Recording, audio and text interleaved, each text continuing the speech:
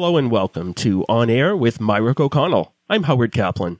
This on-air podcast features attorneys from Myrick O'Connell, a full-service law firm with offices in Worcester, Westboro, and Boston. With the coronavirus or COVID-19 crisis, couples are cohabitating together 24/7. Cohabitation is a term of art that typically refers to an unmarried couple living together. When these relationships end, major financial issues often arise. Isn't that the truth? People in these situations are often caught off guard as to what their rights actually are when ending a relationship with their partner. We have to help us sort all this out and explain what happens in this situation. Tim Brockler, who is an attorney at Myrick O'Connell, and thank you so much, Tim, for joining us today. Thank you so much for having me. I'm delighted. To start things off, Tim, from a general legal perspective, what is the difference between married couples and non-married cohabitants? Marriage has this really incredibly long history in our society, and it's a social institution that for centuries we've really held up as the foundation of what we think of as a family. And because of the high importance placed on marriage, our civil laws have also evolved to support the institution of marriage. And marriage is now essentially a state-sanctioned legal contract because of that, which I know doesn't really sound very romantic, but that's kind of what it boils down to, because there's numerous benefits that our civil laws give to married couples. You know, you think Social Security benefits, tax benefits, insurance, protections in the event one spouse passes away. There's literally hundreds of benefits conferred on couples by the government by virtue of their marriage. And with a little more history, what then evolved from marriage was eventually divorce and the divorce laws. And initially, for a very long time, hundreds of years, upon marriage, all of a woman's property would become the man's, and the woman would really cease to exist as a legal individual once she was married. But as we progressed, and as society and women were finally recognized to have property rights separate and apart from their husbands, which were very gradual to change over time, you had laws put in place to deal with property rights when one party to a couple wanted to divorce. And incidentally, too, for many, many years, and even up into the mid-'70s in Massachusetts, a person, usually a woman, had to prove that she was entitled to a divorce based on some fault of the husband, which could be adultery or abandonment or cruelty, things like that. It was kind of a high bar. That's right. To hit.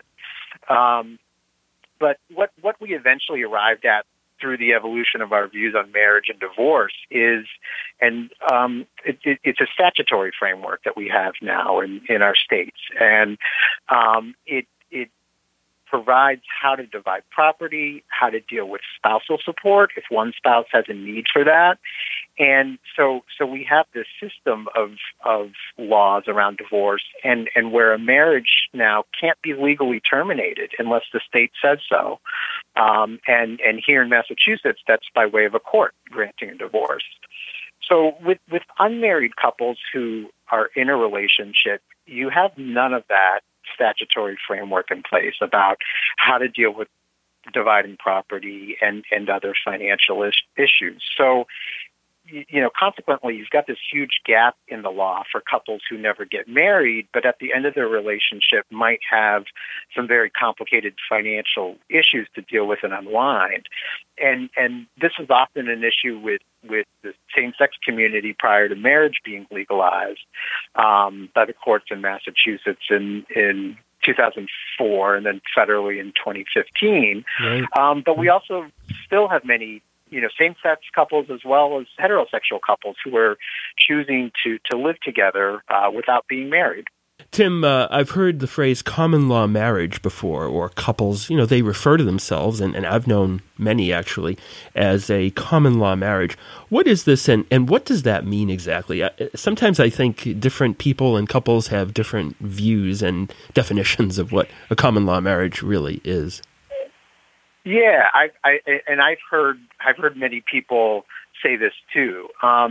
It's common law marriage. It's generally a concept where a couple lives together for a period of time and really holds themselves out to the community as a married couple, but without ever actually going through the formal process of getting married with an actual marriage license. And the idea with common law marriage is that once you establish that you have a common law marriage and you're living essentially as married people do for a period of time, that the very same rights and responsibilities granted to legally married couples by the state are conferred on the common law married couple. So in the eyes of the law, and this is important, only if that particular state recognizes common law marriage, that common law married couple is essentially a legally married couple, and they can avail themselves of the divorce laws if they decide to end the relationship. And the big question, drum roll please, is does Massachusetts recognize common law marriage? That's a big no. So only about a dozen or so states recognize common law marriage, and Massachusetts is not one of them. There's been a number of cases brought before the courts here trying to establish marital rights for non-married couples, and the courts in our state have been very clear and very consistent in refusing to recognize any form of common law marriage. And even if a relationship is of quite substantial length, it can never evolve into a lawful marriage unless the couple actually takes that legal step to marry. So again, in Massachusetts, when an unmarried couple splits up, there is no clear mechanism in the law to deal with that. And the courts are not going to treat that couple in the same way as a married couple getting divorced because the courts are so resistant to the idea of common law marriage. Interesting. Are there common traits of states that do recognize common law marriages, or is it just all over the place? No. I mean, there are a few Western states that do. Rhode Island is one that does recognize common law marriage. Interestingly, though, if a couple does live in a state that recognizes common law marriage and they establish themselves under the laws of that state as having a common law marriage, if they then move to Massachusetts and later split up, Massachusetts will recognize the laws of the other state and recognize that couple as a married couple. Okay, that is good to know. I mean, not for any personal reason. I'm legally married in a ceremony, the rice and we've done it. Right. We've done it the quote unquote legal way. So when an unmarried couple ends their relationship, how does that legally differ from when a married couple divorces? So when a married couple divorces, as I said, we've got this statutory framework in place to deal with that and guide us as to how financial issues are dealt with. So there's a statute regarding division of property on divorce, which essentially gives the courts broad discretion to assign any property interest that either spouse has as part of the divorce, regardless of whose name is on the property or how the property is owned. The divorce statutes also list a number of factors that have to be considered in determining what's a fair assignment of a couple's property. And these factors include the length of the marriage, the ages of the party who contributed the property, who contributed to the household, what income a party has, a number of other factors. And I'm going to just kind of broadly generalize, but often what this results is in that longer marriages, such as those that are 20 years or more, there's a pretty strong presumption that all property, really regardless of how it came into the marriage or how it's owned, gets divided 50-50. In a shorter marriage, maybe 5 years or less, that's kind of like your pick up your marbles and go home marriage, where for the most part the couple's going to leave with what they came in with, and who contributed to the property is a little bit more of a factor. For unmarried couples, we don't have this property division statute, and so the courts are not able in the same way that they can with a married couple to assign any property that either person might own when that relationship's over. The courts can't assign separate property of one person to the other with an unmarried couple. And so what the reality often is that whatever has your name on it at the end of that relationship is what you're entitled to keep. And I think a good example would be like to take a house, for instance, where you're living. For a married couple, when they divorce, regardless of whose house that name happens to be in, the court can assign an interest to the other spouse in that house. So if the couple was married for a long time and they lived in that house, but the house happened to be in the wife's name, if that couple divorced, her husband or her wife is going to likely get 50% of that house under the property division statutes for divorce. But if you take that same couple in the same committed relationship for 20 years, but they never married, then that person in the couple whose name was not on the house and wasn't on the deed suddenly finds that he or she has no interest in that house when that long relationship ends. And I've represented people on both sides of the situation where they were in a relationship for a very long time, 20 or 30 years, never married, and for whatever reason, the bulk of the property happens to be titled just in one person's name. And that presents a really challenging situation, particularly for the person who's put several decades of their life into a relationship and suddenly finding that the law doesn't treat them as a married couple and a divorce would be treated. So this kind of begs the question, Tim, what claims and remedies are available to someone in a situation where they've been with an unmarried partner for a long time, but the person has nothing in their name? So the easiest thing and the most helpful thing would be if there is an express contract, so a written agreement, basically, between the couple with regards to property rights. That's really would be the first thing I would look for.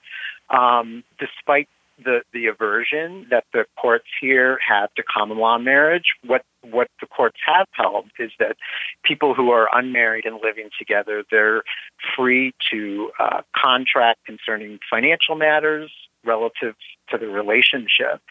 And those contracts, for the most part, will be enforceable.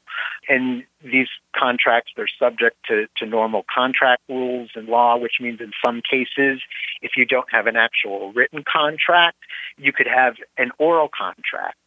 And an example there might be, Howard, I'll put your name on my bank account if you start contributing your paychecks to that account for me to pay the bills. If I then never added your name to my bank account, but you started putting your paychecks into that account and we split up, you could potentially have an oral contract claim against me for part of that bank account. But that gets complicated too, because oral contracts don't work in the example that we talked about with the house, because there's other statutes that say contracts pertaining to real estate have to be in writing generally. Really, more often than not, people in this situation don't have written agreements or contracts that can be easily enforceable, so it gets tough. So again, that begs another question. So what then? Are you just sorry you lose? Sorry you lose. Not sorry you lose totally. There are some possible remedies, and I'll sort of caveat with saying that they're hard claims to make, but they are there. You know, there's some options. The potential options I'd say fall under a category of are what are known as equitable remedies. And equitable remedies are when there's no statute or rule available for a court to provide a remedy, but what there can be is sort of a court-fashioned remedy that's really done just based on the notion of what's fair, what the court thinks is fair. One of those equitable remedies that you might be able to use in a situation where you have an unmarried couple ending their relationship is what's known as a constructive trust.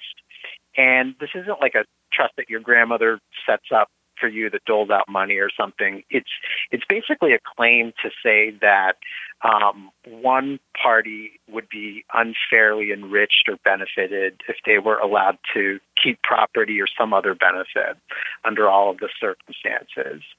And an example of this, there was a court case where the female partner of a guy who owned a house, she gave up her career to move with this guy she was in a relationship with into his house. She contributed her earnings to the upkeep of the home. She was promised that they'd own the property together, even though the title was only in his name. At the end of this relationship, after the relationship broke down, under a claim of constructive trust, the court found that she had a 1/2 interest in the property. In a constructive trust case, one key that you've got to show is that there was what's called a fiduciary relationship between the couple. And what you're looking for there is one person really putting their trust and financial well-being in the hands of their partner and relying on their partner in that way. And that's what the court found was the situation in this case. And if that sounds confusing, it's because it is. It's something that gets really fact-specific. But like I said, in that case I mentioned, the court found that this woman was less educated and experienced than her partner, and she had placed her trust in him to manage her financial affairs, and she really relied on him in that way for a long period of time. And so in that case, the court found that there had been a fiduciary relationship between the couple, which then justified this constructive trust remedy, and it convinced the court that in fairness, this woman should have an interest in this real estate. But in another case where you didn't have that type of relationship and you had two comparably sophisticated and educated people managing their own affairs, you probably wouldn't be able to establish that kind of a claim, and you'd have a much tougher time for that. Another equitable remedy and a potential claim an unmarried person might have is what's known as quasi-contract or quantum meruit. Oh, yeah. And with unmarried couples, this is pretty similar to constructive trust claims, but it gets a little bit more specific. And in this claim, there's no contract, there's no written agreement, but somebody has done something very specific to benefit somebody else. And the idea is that it would be unfair to let the person who was benefited keep that benefited. And a kind of real world example of this, there was a recent case here in Massachusetts where a building contractor, he lived with a woman for 16 years, and under a quasi-contract claim, he was entitled to recover the cost of construction materials that he had spent to build additions to a house that was in her name only. And so in that type of case, he was able to actually show the specific amount that he put into a particular asset. And so he was able to recoup that down the road. But in that case, he had also contributed to the woman's mortgage, but he wasn't specifically credited with that, kind of like the other case that we talked about. And in this case, the court sort of figured that what he was paying towards the mortgage was essentially sort of fair rent for him getting to live there. So again, these are very complicated cases that get very fact specific, and the courts have a lot of discretion in terms of how to deal with those facts and how to deal with these issues. So what happens, Tim, if the unmarried couple actually owns property jointly when they decide to end the relationship? Now, does it just get divided 50-50 and that's it? They go their separate ways? So that can sometimes make things easier because often there will be a presumption that the asset is owned equally, 50-50. But if someone actually contributed the entire amount of the property, they might have a claim similar to the ones that we just went through and be able to retain more than half of that property. And for the person that maybe didn't contribute it to the joint property, he or she might be able to make a claim that their interest was a gift from the other person, which, if that's the case, could entitle that person to retain their 1/2 share of the property. So again, in a case like this, it might on its face seem a little bit more straightforward, but again, it's all about the facts, and oftentimes, people don't keep records of gifts that they make or contributions that they put into a property, so it can all get very complicated. Well, there have been so many songs written about love, and boy, this definitely proves love is complicated, particularly if you don't cross your T's, dot your I's, get married under a state that only recognizes a formal marriage. So we're talking about cohabitation here on Air with Myrick O'Connell with our guest Tim Brockler. So what about divorce? Is there any form of alimony equivalent available for unmarried cohabitants when their relationship ends? Kind of like the answer to the common law marriage question. Again, that answer is a big no. There is no statute for alimony for unmarried couples. There is a statute for alimony for divorced couples.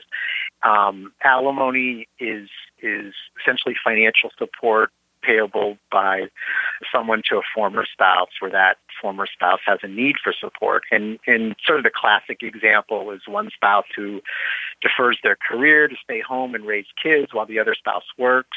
And particularly after a longer marriage, that stay-at-home spouse isn't going to be able to immediately jump into the workforce and support him or herself if there is a divorce. And so that's where alimony comes into play. Without a marriage, you might have a couple who live the exact same way, but there's no statutory basis for support if that couple breaks up. California, a state that is kind of notorious for a case that actually recognized support for an unmarried couple, and they called it palimony, which is a term some people are aware of and kind of say and think may apply in their situation. But it's something that's been rejected by the courts here over and over again, and it's not something that someone could utilize one of the equitable claims either that we discussed to get. And so again, the issue is with property, people can, if they have the fortitude to, they can contract for ongoing support in the event a cohabitation relationship ends. That would be enforceable by the courts here if the contract was, but the support wouldn't be considered alimony. Makes sense. Now, what about unmarried couples who have children together? Does that change anything in terms of how the law treats them?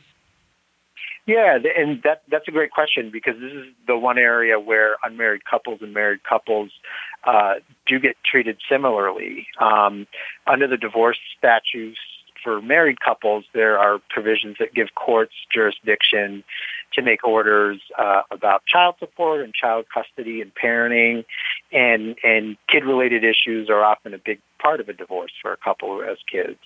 Fortunately, there are also statutes that govern child-related issues for children whose parents are not married. And historically, these kids were referred to as out-of-wedlock children. And the statutes in place, they provide the same mechanisms for the courts to deal with the issues of child support and custody, just as they do with children of married couples. And what this arose out of, really is the state's desire just to treat all kids the same, regardless of whether they're the product of a marital relationship or not. We don't want to prejudice any kids by virtue of whether their parents are married or not. So when an unmarried couple has a child and they're no longer together, really the exact same standards of what child support might be and what parenting and custody issues might look like for that child will apply. So much to think about, particularly if you're in love and you have not tied the knot and you are living together, unmarried cohabitants. So a good wrap-up question, Tim, I think, is what can couples who are unmarried and want to live together do to protect themselves? Yeah, so I think first and foremost, like we touched on, having a written agreement done is essential for any couple living together who's not going to get married. I think you want to lay out and agree on what property is whose and how future property acquired will be dealt with during the relationship. If you're going to hold property jointly, what does that look like? And certainly, and most importantly, what happens if the relationship ends and how you're unwinding that. Because like I've said, I represented people on both sides of the situation where the couple was together for a very long time. They raised children together. One had most of the income and most of the property, and both sides present tremendously difficult issues to deal with, and the various claims that you've got aren't cut and dry. And if in any of these cases the couple had a written agreement laying out how things should go if the relationship ended and what those expectations were, then we'd have a much easier unwinding of this couple and potentially no litigation, which is always a good thing.